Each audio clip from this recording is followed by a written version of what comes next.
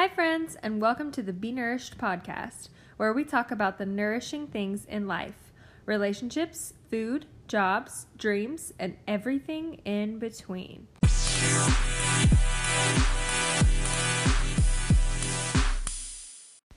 Okay, so today I have my friend Caitlin on the podcast. We recorded this episode in the fall, but she was waiting on getting approval and all the things for her book that actually just released a few weeks ago. So you'll hear some things that only apply really to the fall, like we talk about football and different things like that. So anyways, I am so excited to finally be able to release this. She has such a heart-wrenching but redemptive story about her brother, and has turned that into a book and into a life that I think her brother would be so proud of. So I'm excited for you to hear this episode today from Caitlin. Well, hi Caitlin, welcome to the podcast. Hi, thank you so much for having me. I'm so excited. As stated, I just am giddy over this already. I'm going to try to keep my cool and not fangirl all over the place, but it's kind of hard. Oh my gosh, there's zero fangirling to be had, if anything, is for you. And I honestly wish that we could just spend this whole time talking about you and your married life and all the recipes that you've been podcasting about and posting, because I just want to soak up all of your wisdom, but I'll try to keep that at a minimum. Oh my gosh. We'll just see where it goes. You're so sweet. You are so kind for saying that. Yeah, I am. It's so funny. We mentioned this briefly before starting, but I just kind of say a bunch of crap, and I assume that people want to hear. I've kind of always been that way. I just am blah, blah, blah, and then, send it out into the world, whatever. Whether it's writing or podcasting, I'm whatever. Here we are. People are listening. Hopefully, at least my mom or, someone. But probably I listen to your podcast, so certainly there are many other people me who are out there somewhere. Hi, yes, whoever you are. They're very, very sweet people. I know. I'm confident in that. Well, I'm so glad you're here, and I just want you to tell us a little bit about you, or a lot about you, whatever you want to say. I would love to. I am 26 years old. I'm living in Nashville, Tennessee. I've been here for about 4 years by way of, I grew up in Asheville, North Carolina, which doesn't get confusing at all, being from a city that rhymes with their current city. Oh my gosh. I didn't think about that. Yeah, so people always remember a restaurant that I referenced that's in Asheville, but somehow they added an in, and they're oh, where was that place that you were talking about? I was oh, that's actually 5 hours away. I'm really hilarious. Sorry. Oh my gosh. But I didn't even think about that. That's so true. Yeah, it's a trip for sure. But I am an extroverted writer who loves the intersection of anything that has to do with words and people. So for sure, podcasts are my jam. My day job right now, I'm working in the tech marketing industry as a content specialist, but I'm also really passionate about any type of creative nonfiction writing. I get to write for She Reads Truth, which is how we met. Yes. And I write for other publications like Fathom Magazine, and then I'm also working on my first book, which I'm really excited about. Oh my gosh. I cannot wait. This is the part I'm trying not to fangirl too hard, because I am so pumped. My gosh. I'm very excited about it too. Thank you. You're super sweet. My gosh. And so that should be coming out in the spring, and so we're working on crazy detail stuff for that. But also my free time, I love traveling. I recently took my first solo travel trip, which was incredible. And then I'm also a perpetually disappointed South Carolina Gamecocks fan, which is really just my burden to bear. That's hilarious the way you put that. I kind of understand. My husband is from Texas, so we're Aggies fans, A&M. Oh, are you really? My dad went to A&M, so Diego. Oh, yeah, absolutely. And they, they're doing pretty good. It's mostly, they make silly mistakes a lot of times, which I couldn't even tell you the logistical, words. But they make a lot of silly mistakes, and I think that it's causing my husband's blood pressure to really rise. But we're hanging in there. We're trying. I have so much empathy for you. I think that being related or married to an Aggie fan is different. There should be a support group. Yes. Because they're another level. Oh my gosh. The passion. Yes. I'm sure all of the fight songs, and I can't even think of the technical terms, but so my dad has a CD of all of the bands playing all of the songs that are really important to them, and he literally, that is the music that he played in the delivery room as I was born. Oh, bless. If Clayton does that, so help me.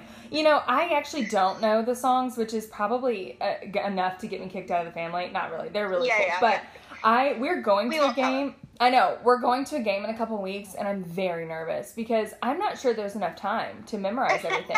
There are so many songs and chants and so much. You need, like, an accelerated course. I know.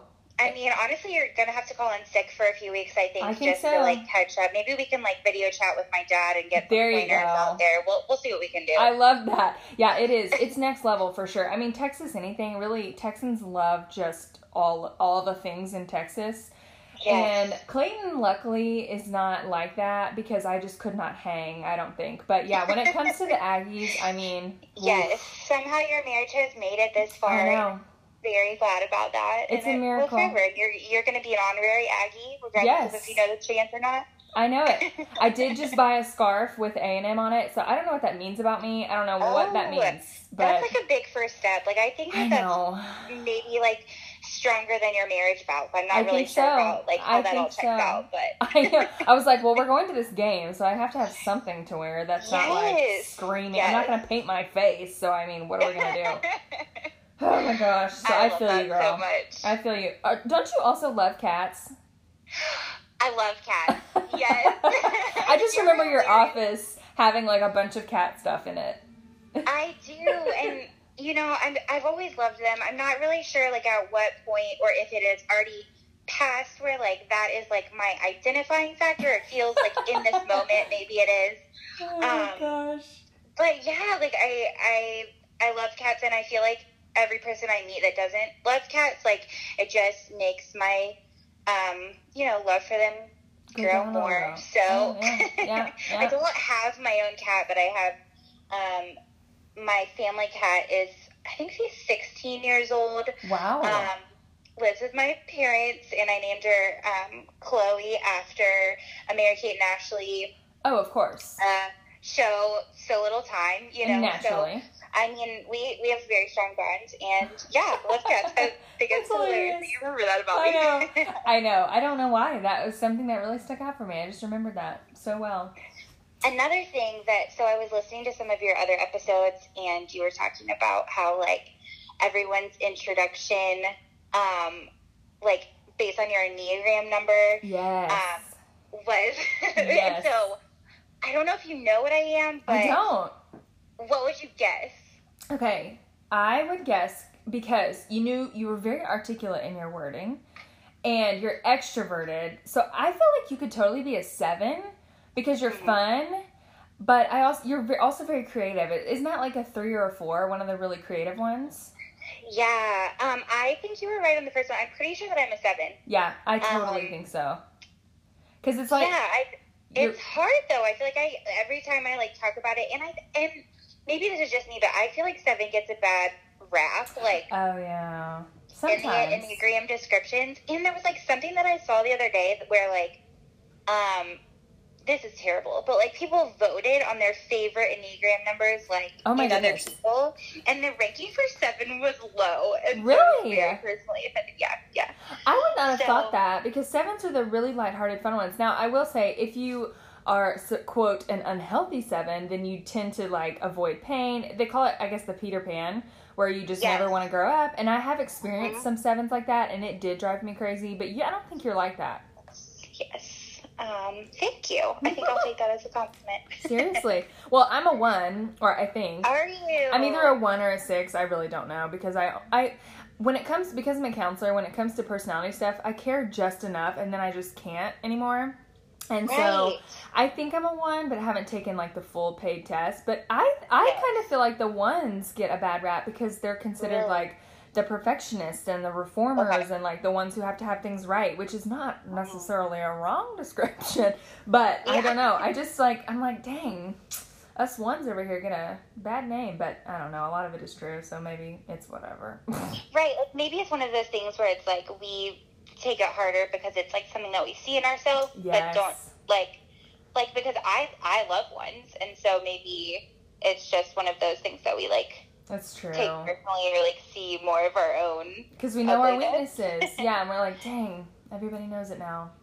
Yeah, exactly. Maybe one day I'll take the real PEI test. I think Lauren's going to kill me if I don't eventually take, like, the real test.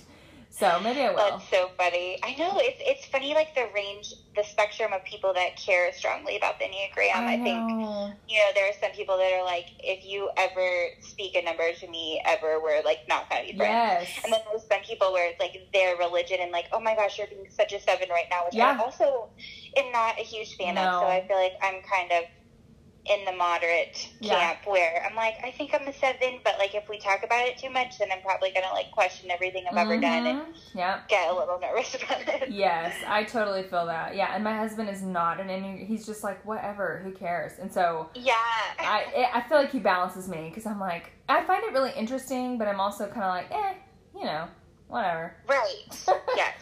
Oh, and man. I think, like, Myers-Briggs, and some other tests, I, like, have never really, like, questioned as much as I have as Enneagram. I don't know if it's because of, like, I don't know if it's because I feel more insecure in what I am or, like, people just talk about it more, but I've always, I don't know, it's just interesting to see, like, what people are interested in and how that affects how we feel about ourselves, I guess. Absolutely. I agree with you. I agree. I think the Enneagram's really interesting, but I'm also like, well, I don't know. I think you're right in the sense that it is kind of open-ended in that it lets you beat, like, all the wings and all the, I don't know, all the other crazy things. But I'm just like, well, it's good to know who you are. It's good to know yourself. That's a good idea. But yeah, it's a tool. It doesn't have to be your only thing, like the culmination of who you are and who you'll ever be. I think that's right. When it's used correctly, then it can be a really beneficial thing, but it can also be, like anything else, something that goes wrong too. So, anyway. Totally. We just solved all the world problems right there. Yeah. Yeah. Let's just do it right here. Yeah. So funny. Okay, so you said you're what do you call it? You work for a tech company. Okay, yeah. So I work for a company in Nashville that does, we primarily provide email services to other businesses. And so I am working, like, I'm writing a lot of blog posts and video scripts and other resources. I've only been at this job for a little less than 2 months, but I love it so far, and just getting to write content but also be with really great people is a great combination for me. And so it's been great, and also provided me the time that I want to, like, invest in other projects. So it's been really good. Amazing. Yeah. You called yourself an extroverted writer. What does that mean? Well, I feel like when you think of a writer, a lot of people are, like, very introverted and want to go to a log cabin far away and write a book, which I would love to do too. Sure. But I think that I found that it's kind of a unique combination of, people that I've worked with on content teams before aren't necessarily also extroverts. And so I think that working in marketing is something that I always love, because it feels like where those two meet, of being able to write things that actually motivate people to doing something, and, like, getting in the minds of people and getting them excited about something, rather than, just writing and putting something out into the world and not really getting to interact with people on either side of it. And so I think that that's something, like, initially when I worked at She Reads Truth, that I loved getting to do a little bit of everything and try out getting to work in marketing, but also I loved how people heavy that job was, and getting to talk with an online community all day was something that was really fun. And I think that kind of taught me something about myself that I wanted to continue looking out for in other places on my career path. Yeah, that makes a lot of sense. At first I was like, I wonder what that means, but I totally understand what you're saying, because I do think a lot of writers or readers tend to be a little bit more introverted, and I think typically people equate introvertedness with, like, introspection, but that's not always true. So I like the way you described that. That's cool. Yeah, thank you. Very cool. Okay, Caitlin, so we're just going to jump right into the deep end here. Let's do it. Because I want to circle back to writing, but I feel like in order to talk about the writing portion, we kind of have to talk about the background portion, right? Yes. So tell us a little bit about your brother, Kendall. Okay, so actually I'm kind of glad that we started talking about the Enneagram first, because I think that's one of the really huge things that I've learned about like being a 7 and my reaction to pain. And, you know, if you don't know that much about the Enneagram, it's kind of talks about like your core motivation and your core fear. And I think that pain, whether it's physical or emotional, is something that I've always, I think, been more afraid of than the average person. And wasn't always really sure what that meant, but so I have a younger brother who's 2 years younger than me, and just has always been my best friend. I feel like the moment that he was born, I just felt like I needed to protect him really strongly. I think, and I also, like, with all the joy that came of being a big sister, I always had this terrible fear about if something happened to him, or you know, feeling like things were my responsibility. And I feel like there were some circumstances, just like with his health, or like smaller things that kind of happened throughout our lives, that kind of just always kept that fear alive.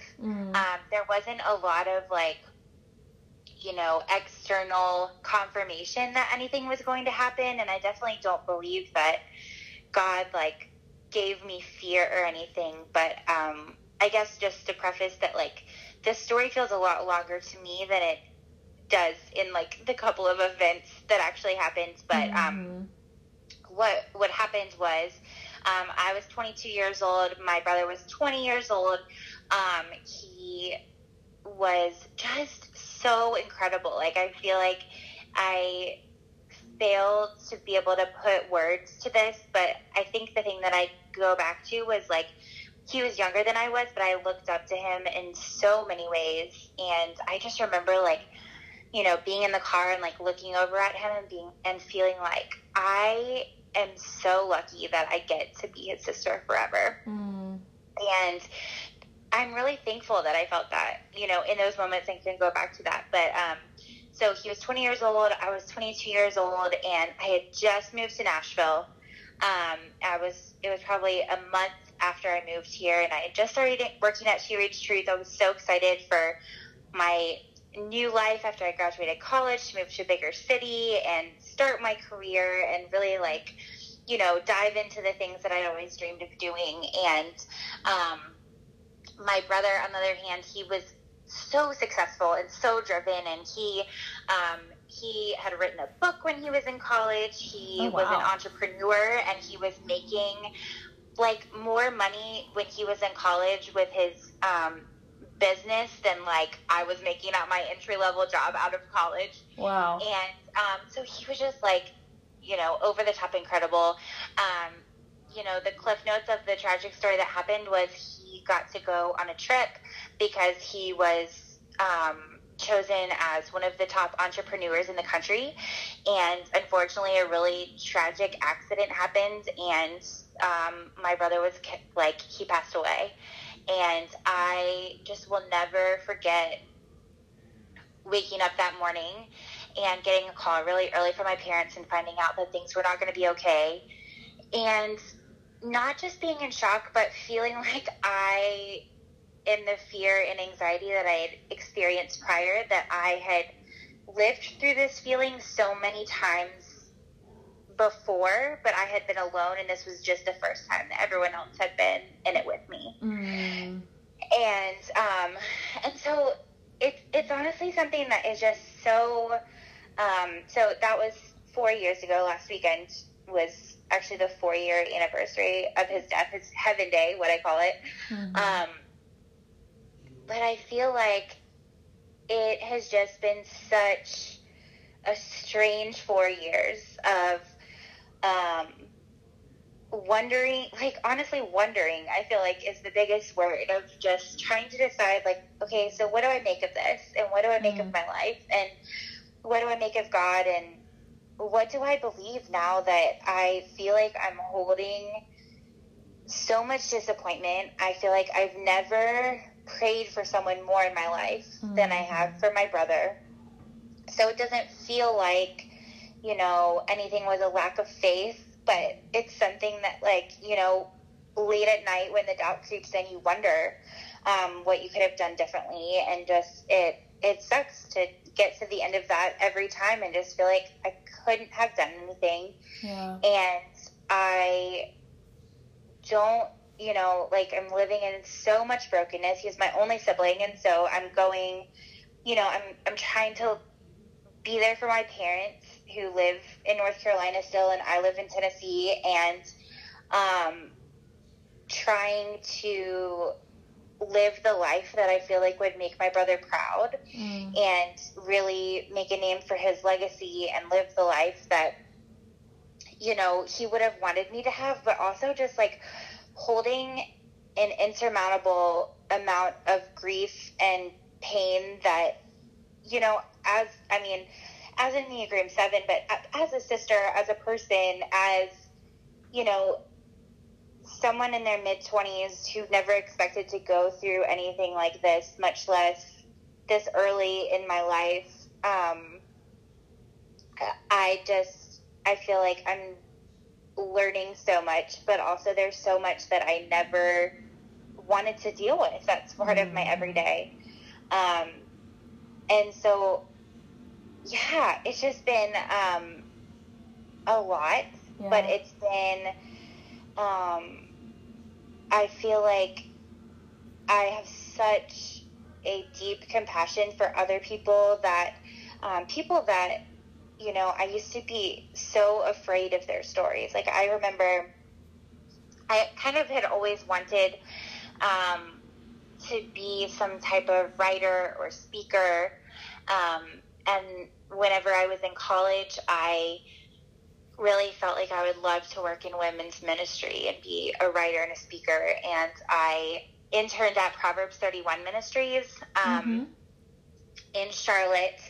And this was, you know, before anything, like, I feel like I didn't really have an experience with suffering, but I remember, like, going to the keynote speaker and, like, all of the different breakout sessions of women who were doing exactly what I wanted to be doing. But I noticed, like, something that they all had in common was that they had all been through extreme pain and suffering. And I didn't exactly equate that to, like, you know, this is what you have to go through to get what you want.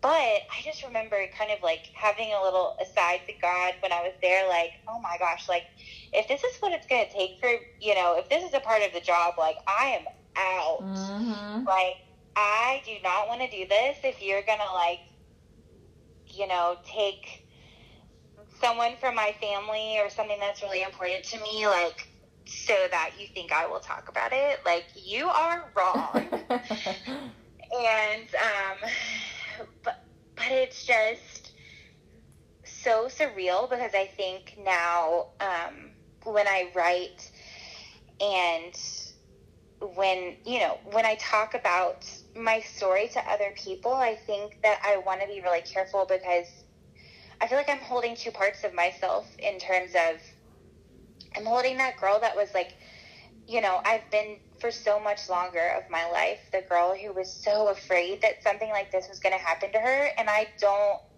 like, if anything, I don't want my story to scare her and feel like what you fear is going to come true. Because, I mean, first of all, I feel like the way that things came true were never what I feared. Like, they were different, but also, like, when I feared things, like, I don't want to say that, you know, everything is so much better and it's fine, but, like, in my fear, like, I didn't see the way that my friends were going to rally around me. I didn't see the way that I would still be able to find a job that I loved and work that I felt like was important. I wouldn't be able to see the way that my bond with my parents has become even stronger, and the way that I've been able to connect with people on a level that I never even imagined, and the way that God has just given me hope and words in ways that about things that I didn't even know were happening in the world and that I didn't even know were true. And then there's the other side of the girl that, you know, the people that were going through so much suffering before I was, that I didn't understand, that now I feel like, you know, I'm kind of a part of the club, and I feel kind of a responsibility to those people to tell my story and to let them know that they're not alone, and not just tie everything up in a bow and say, like, God provided for me. Because I think, you know, there are a lot of things, like, to me, the largest miracle is that, like, honestly, I think my worst fear was that my brother was going to die and that God would also abandon me. And instead, my brother died, and I am somehow still here, and I'm not just, you know, wholeheartedly, like, everything's great and fine, but I'm taking it day by day, and I'm trying my best to trust God, and I feel like He gives me, you know, enough portion for the day, and then I wake up each morning and I try my best to trust Him again. And I think that in writing, I was able, I think, initially to find a community of people that were going through similar situations. There's not, you know, a lot of books about girls in their 20s that go through a loss, especially in, you know, if there are, it's more normal, you know, all my friends are losing their grandparents currently. Sure. And so, or like, you know, maybe a few of their parents, but I feel like it's such an acute and shocking situation to go through, to lose a sibling, much less a younger sibling, and then also have to watch my parents go through that, you know, like, I think, it is such, like, a responsibility in a way that I never would have understood, of just, like, it's not just my grief, but I feel the grief of so many other people, and so many other 20-year-old college guys that still, you know, come over to my parents' house for happy hour on my brother's birthday, and, you know, watching the girl that my brother was dating, like, you know, go off and be, like, super successful in her life, but also have, like, a situation that she never should have had to go through. And he was the youngest in our family, and so it's just crazy to kind of reverse and go back, but also just see, like, I can't believe that we've made it this far. And so I feel like that was, like, for sure a mouthful. No, it's perfect. It's perfect. You know, I haven't had a sibling pass away, but my grandparents, both of them passed away within 2 months of each other 4 years ago as well. And I remember the only way that I could describe how I felt was that I felt untethered.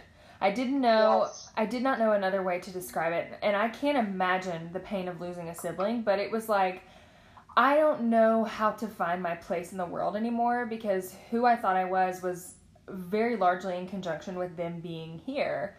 And I hear some of that when you talk about your brother. You know, you mentioned that he's your younger brother and things like that, but still, so much of who you are and who you were was wrapped up in being his sister. And so when he was no longer there, it's like, wait a minute.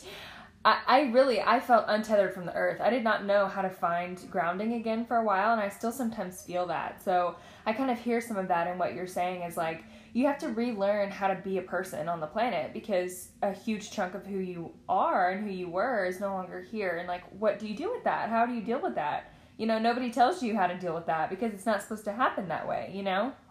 Right. I feel like untethered is such a good word, and definitely something that I experienced. I feel like it was so strange because, you know, I had just moved to Nashville.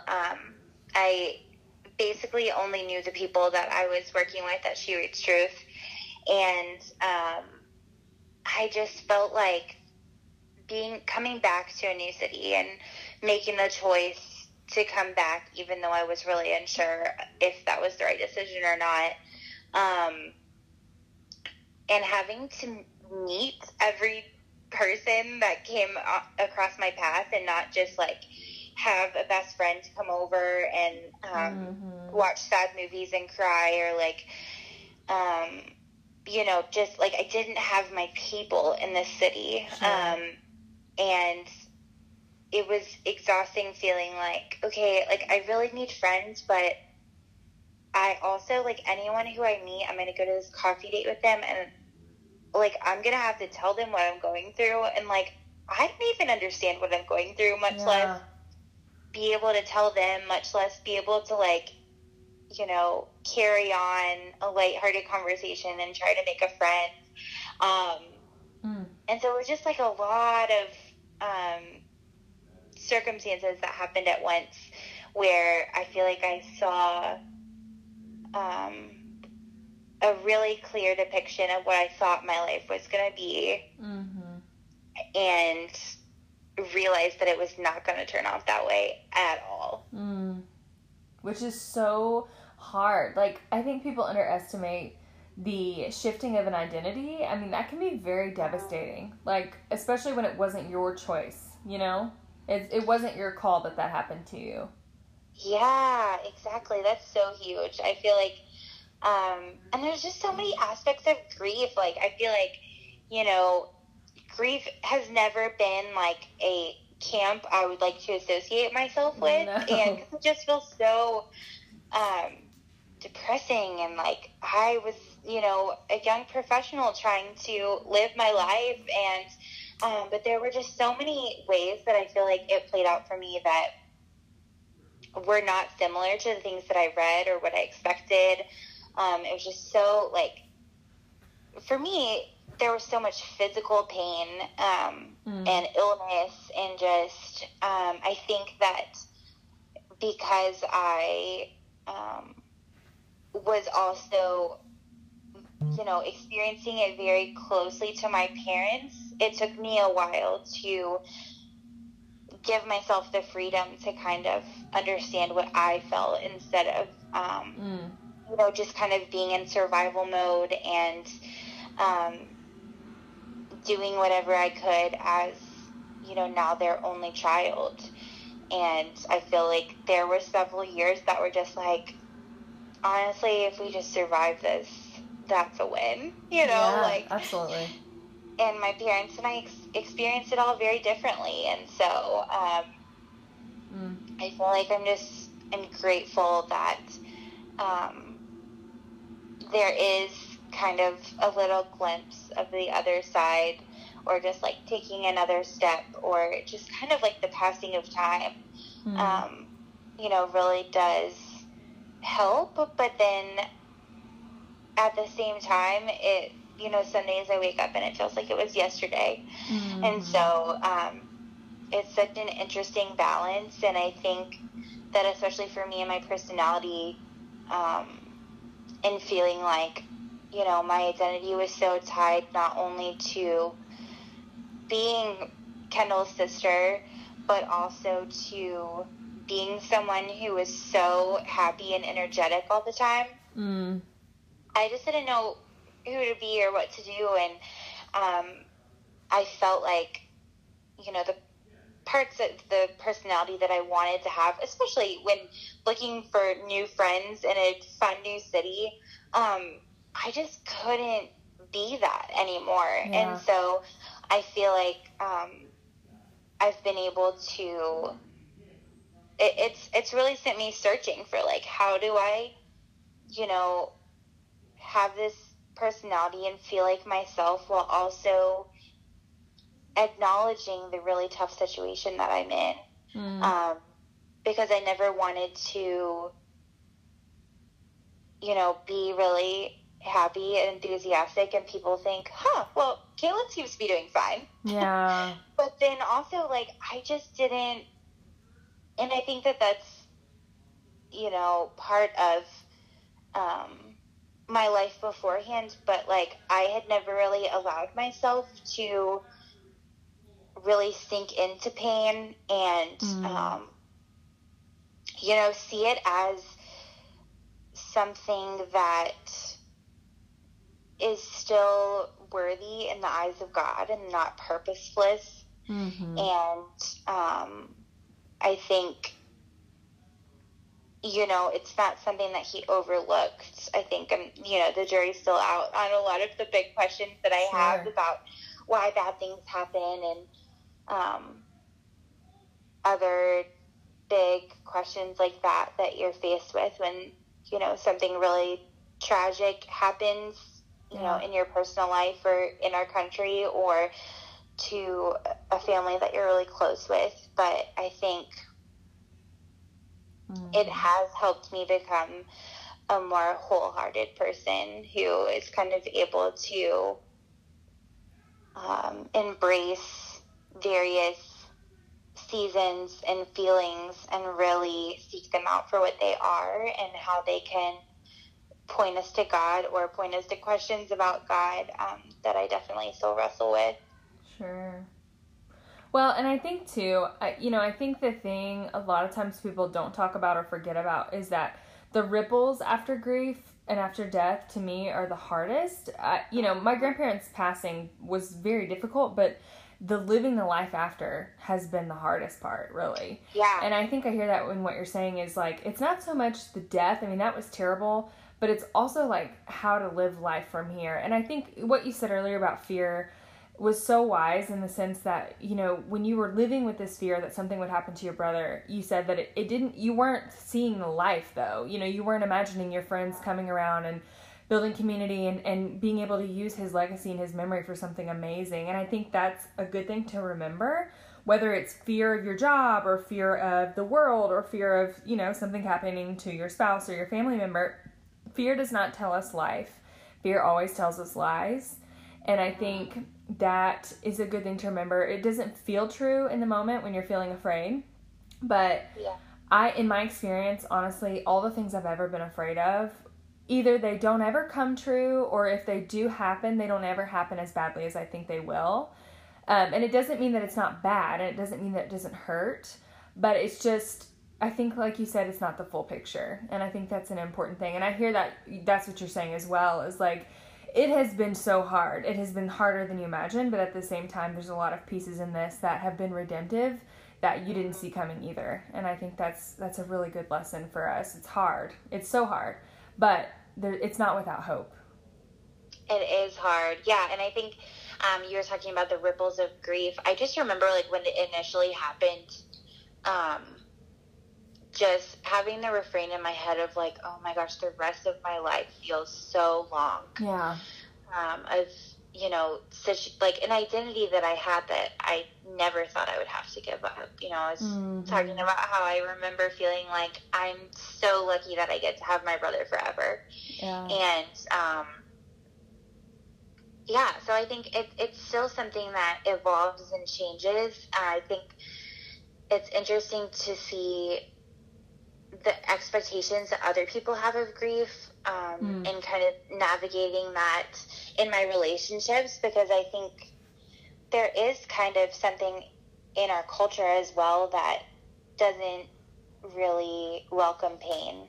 Yeah. And I think that we want to move on and feel like the expectation is, you know, there's a set amount of period that you're supposed to grieve, and then you pick up and you move on with your life. And I remember someone told me when my brother passed away that, you know, I feel like there's so many people that have so many good intentions. Yes. But they said something like, you know, well, you're lucky because this happened while you were young and you have so much ahead of you that, like, you're going to go on and get married and you're going to have your own family. And I feel like what they were basically inferring was, like, you're going to forget this, you know, which, like, isn't something that I feel like they meant, but that's what I heard. Sure. And they were saying, you know, like, you should feel bad for your parents because you know, they basically have lived their whole lives, and now they're approaching retirement, and then this happens, and then now what?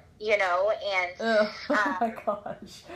So it's just interesting to see the expectations that people have, because, you know, I was thinking the opposite. Like, okay, well, like one day our family's going to be me, and like, what if I don't get married, and then it's just literally me, like feeling these feelings and remembering, you know, what things used to be like. And yeah, so I think it can really go either way, but I am grateful that, honestly, that grief changes. I wouldn't necessarily say it gets better, it gets easier. I think it changes enough that we can kind of learn things from it over time. And I think if it were the same, and, you know, the same pain points and the same amount of pressure every day, that it wouldn't be bearable. But I think that it is, you know, God is gracious in that He gives us just enough hope to make it through. I think that you can kind of see through some of the clouds of grief to see that maybe that's not all there is in your life. Yeah. So, Caitlin, you mentioned your book, and I'm wondering, and I feel like I can assume, but I'm wondering how much of your brother's story and what has happened with that and how you've been processing that and feeling with that has contributed to this book. I mean, I would assume that it would have to affect it, but I'm curious as to kind of what caused you to want to write a book right now. Yeah, that's a great question. I think my experience with grief and losing my brother, especially in my early 20s, and going through something that most people my age were not going through at the same time, caused me to feel very isolated in my circumstances, and not only, you know, in the world of the 20-somethings, but also in the grief community of people that were, you know, grieving the loss of their grandparents or their parents, or things that seemed, you know, were equally as sad, but weren't as, they were just different. And I think that the thing that really resonated with me was that, once I started talking about the loss of my brother and writing about it online, so many people kind of came out of the woodwork, and, you know, I was able to meet a lot of people that were experiencing a similar loss of a sibling, or, you know, someone really young that they didn't expect. But also, I think that it kind of made space for conversations that I wouldn't have had otherwise. And, you know, we talked about how I'm an Enneagram 7 and don't really necessarily like to talk about pain head on. Yeah. But I think that it kind of opened me up to those conversations of connecting with people that, and learning that we all are going through some kind of pain, whether or not we want to talk about it, whether or not that's the foot that we lead with in our stories. But I think that it was something that was really comforting to me, was to normalize the pain, just in terms of everyone is going through something and has lost something or has been disappointed by something. And so I think that the heart of the book really started when I lost my brother, and a lot of people sent me books, and I would go to the bookstore and kind of try to find a book on grief, but I never really found what I was looking for. And I think all of the things that I saw were, first of all, like aesthetically, design is something that really matters to me. And so I think that all the things that I found just kind of amplified the sadness that I felt. And there was so much gray and black and just despair, which of course I was already feeling anyway. It wasn't like I was trying to avoid those feelings, but I think I was trying to figure out what else I could hold during that time. And I think the things that I wanted to hold were community and hope and grace and togetherness. And that's not really something that I felt was easy. And so I think the more that I read grief books and read the Bible and was going through the experience that I had in community, And I was really fortunate to have a group of people in Nashville who kind of became my family at the time. And, I didn't know them for very long, but Rebecca was the one that I shared an office with at She Reads Truth. And she was the one that drove me home the day that my brother died. And although she never met him, she really understood what it meant for me to lose him. And during that car ride, we were calling her husband, and I was asking him really hard questions like, I thought that God wasn't supposed to give me more than I could handle. And what the heck is this? Because it definitely feels like more than I can handle. And I think that God was really gracious in giving me Caleb and Rebecca, and I'm so grateful that they are a part of my book story too, because I think that I connected with them in a way that I never would have otherwise. They have 6 children. They have been living in Tennessee for a long time. They just live an entirely different life than I do. I had recently moved to Nashville. I was single and living with roommates and on my own and trying to figure out what my path was going to be. And I think that, if we had just met walking down the street, we never would have thought that we would have had anything in common. But I think that grief is something that kind of brought us together and showed us a connectedness through hope and through the gospel and through the need of comfort, and true comfort, not just cliches or, I think there are a lot of statements that I believed that helped me through the easy days, but they didn't really stand up and help me whenever everything in my world was crumbling down. And so I think that they were kind of with me on this journey to figure out, like, what can we really believe and what is true, and through their own stories of adoption and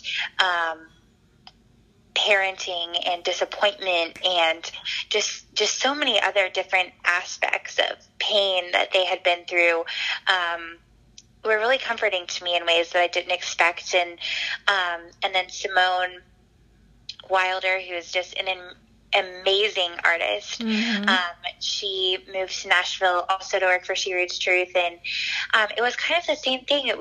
We didn't exactly ever set out to be really good friends, but she was just someone that I connected with right away. And she's hilarious, but she's so compassionate and kind. And I think that whenever I think about grief and the really hard things that I've been through and the immeasurable suffering of the world out there, people have been through things way worse than I have. I really hope that they have people like Rebecca and Caleb and Simone. And so it's just been an honor to be able to collaborate with the 3 of them and work on what is going to be called the Book of Comforts.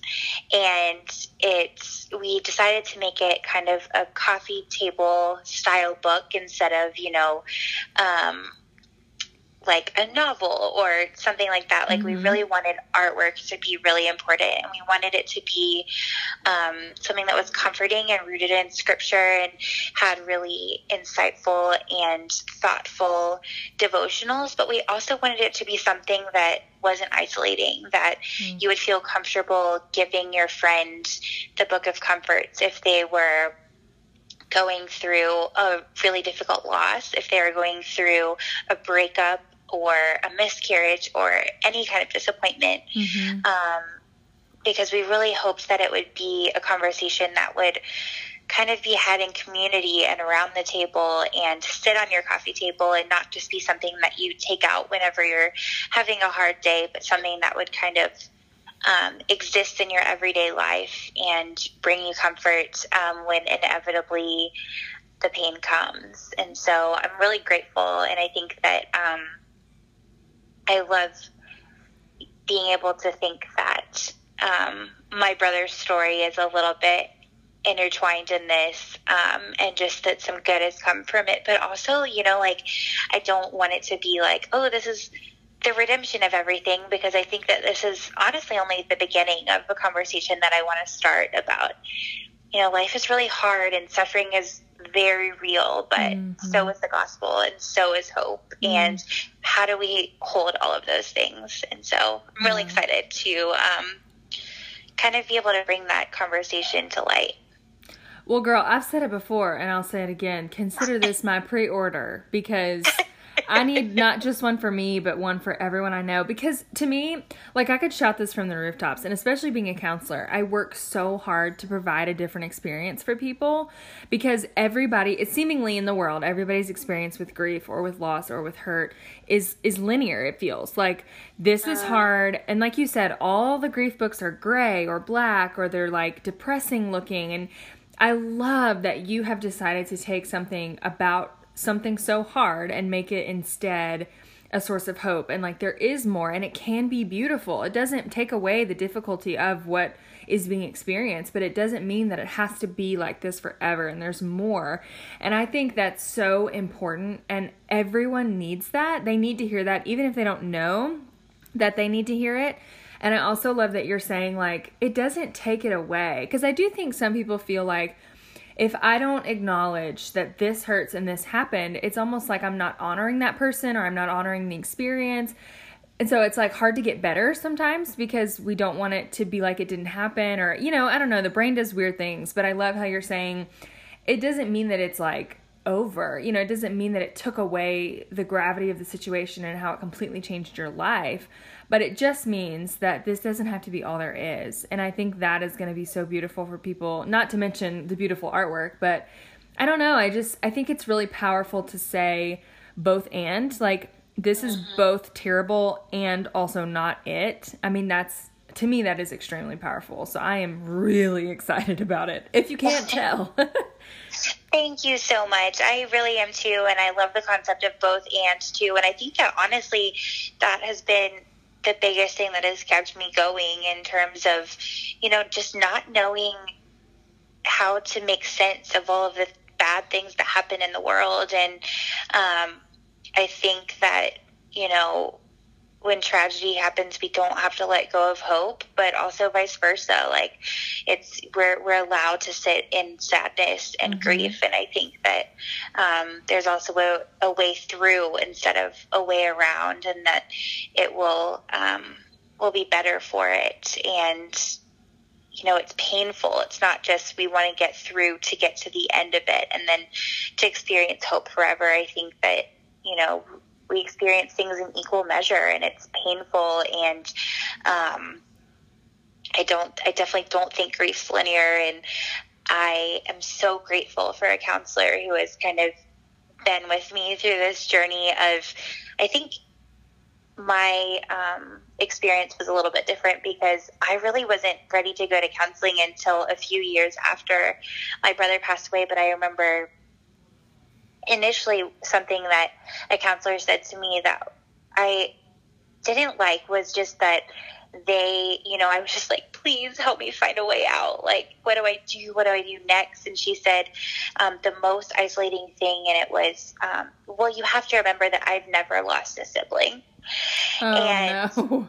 And I think that honestly, like, that just sparked a fire in me of, but we've all experienced some kind of pain and loss of a dream, or loss of hope or something. And I think that, you know, not to rail what that counselor said, because I feel like it's, you know, all well-intentioned, but just, I think that that's hurtful to one another whenever we're going through something that's really hard, to say, like, I don't know what you're going through, or to compare our pains, because we need each other, and we need community, and we need counselors who understand. And so I'm thankful for people like you who make space for that.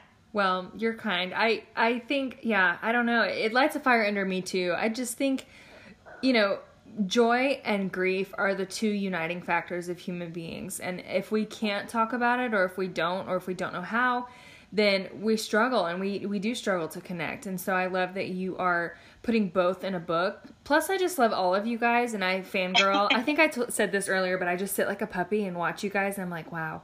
And I just think all of y'all's lives are amazing. Really, I'm like, wow. So tell us again, I think you mentioned it earlier, but when does the book come out officially? It's going to come out at the end of March 2019. Okay. And so we should be doing some pre-order stuff before that. So you should be able to follow along, and, you know, it should be available wherever books are sold. And we're so excited to be in community and just to be able to talk about the hard things, but not stay there either, you know, to the both and. Yes. That is so exciting.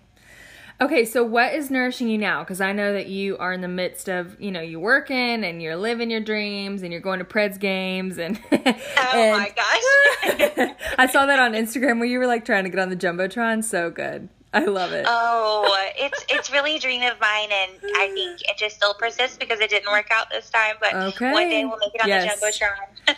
That would be amazing. I've never been on the Jumbotron either, but I can only imagine it being really fun. Yes, exactly. One day it will happen for us.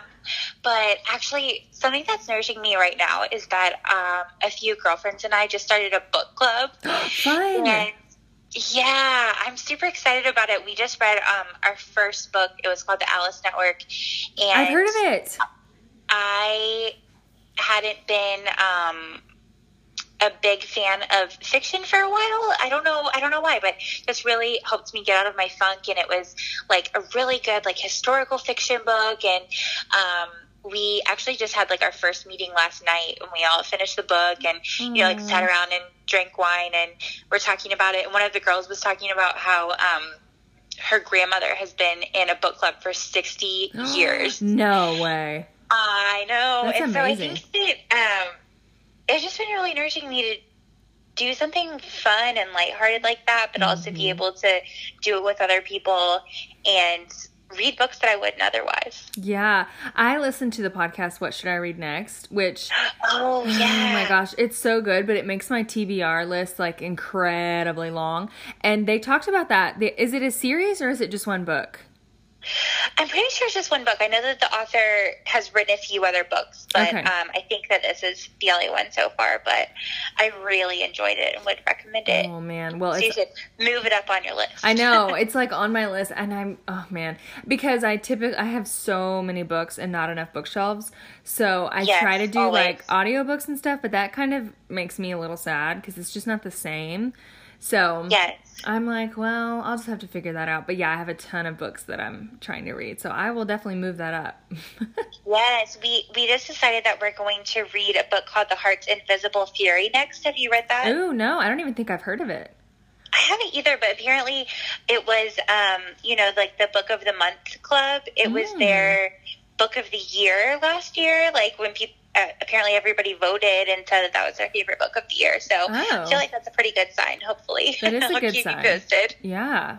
Well, that's exciting. I love to read. Reading is a nourishing thing for me as well. So I always love it when people say that because that's so Yeah, nice. I feel like it's fun to just count the things that are nourishing that are not huge in your life, but help you kind of create healthy rhythms. So absolutely. Yep. I'm thankful for that. I totally agree. Well, Caitlin, I'm so thankful for you, and I have loved talking to you. I just think I'm so excited, genuinely, for your book, and I can't wait to start telling everyone about it, and it's just going to be amazing. And tell us where we can find you or the book or, like, all the things, social media, all the things. Great question. I would say the best place to find me is CaitlinWernette.com. I'm Caitlin Wernette on all of the things. I'm sure that you will help our friends out with spelling all the things because, there's over 300 ways to spell my name. Yes, so, I will. But, yeah, and that's where I'll be posting all of the updates about the book and the official book website and all of those things. So that would be the best way to keep in touch. Okay. Well, I will definitely put that in the show notes to make sure everybody gets that. For sure. Okay, awesome. Thank you so much for having me. This was a blast. Thank you. This was so fun. I hope you enjoyed Caitlin's conversation as much as I did. I am just so impressed and so proud of her wisdom and the way that she has chosen life when she didn't have to. Such a tragic thing that happened to her and her family, but she has chosen to make something of it. And I have loved being her friend and being a bystander of her life, because I really think she has chosen the harder path. And she's chosen to really make something out of her brother's death. And I just love her. I'm so impressed with her. So everything is in the show notes that you will need, but please go check out this book. It truly is amazing. It's beautiful. It will benefit you even if you haven't even lost somebody. It will benefit you to read it and to know. And everybody, like she said, everybody goes through hard things. So it's for everyone. Go check it out. You're going to love it. Have a good week.